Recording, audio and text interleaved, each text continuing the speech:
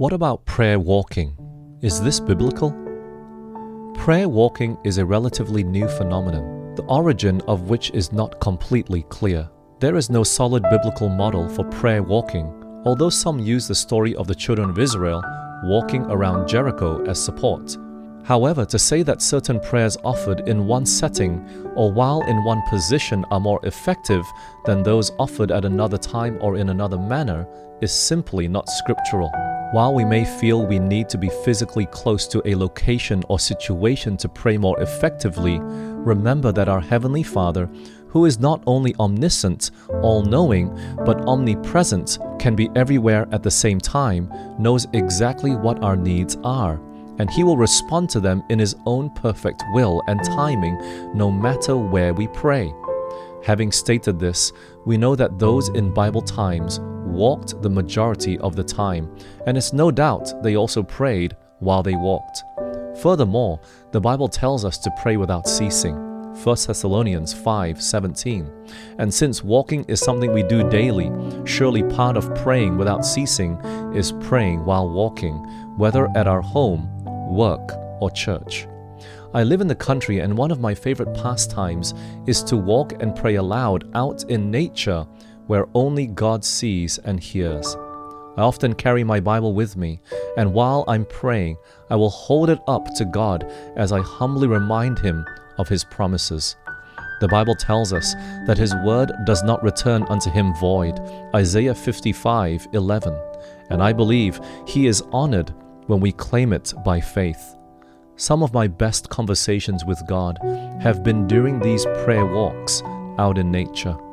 In addition to my own private prayer walks, I also have seen God work miracles as friends and I have been convicted to dedicate specific time to actual prayer, walking through our church headquarters during important meetings. In 1 Timothy chapter 2, 1-8, we are encouraged to pray for kings and those in authority. This includes our church leaders. Recognizing the spiritual battle we face today as a church, I think it's important that we uphold the arms of our pastors and church leaders in prayer, just as Aaron and Hur upheld the arms of Moses when he was interceding for Israel. Exodus 17:12. We must keep in mind that all those in higher power are ordained of God. Romans 13:1. And as such, especially deserve our prayers and intercession, whether or not we agree with what they do. Most of us can't travel to Silver Spring, Maryland, and spend weeks praying for our leaders at the General Conference headquarters, but we can pray in our local communities where we live. Just imagine what might happen, the difficulties that might be overcome, the growth that might be achieved, the backslidden members who might be brought back if we as church members, lay people, and leaders alike would band together, shoulder to shoulder, consistently praying for spiritual breakthrough and Holy Spirit blessing. It's true that we can pray for these prayers from the privacy of our own homes rather than on the front steps of our church or walking through a meeting hall or conference building.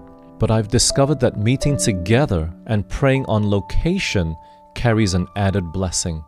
Not only do we experience greater unity as a prayer team, but being on location also helps us realize the seriousness of the spiritual battle at hand. Thus, our prayers are more in earnest, and God answers earnest prayers.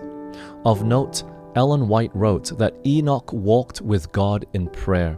She wrote, "I wish I could impress upon every worker in God's cause the great need of continual, earnest prayer. They cannot be constantly upon their knees, but they can be uplifting their hearts to God. This is the way that Enoch walked with God." Thankfully, God hears all prayers offered by those who abide in Christ, John 15:7, regardless of time, place, or position. However, anything that prompts us to pray more earnestly is worthy of consideration. We would not discourage prayer, for there is far too little praying and watching thereunto, and there is still less praying with the Spirit and the understanding also. Fervent and effectual prayer is always in place and will never weary. Such prayer interests and refreshes all who have a love for devotion. If Christians would take home the teachings of Christ in regard to watching and praying, they would become more intelligent in their worship of God.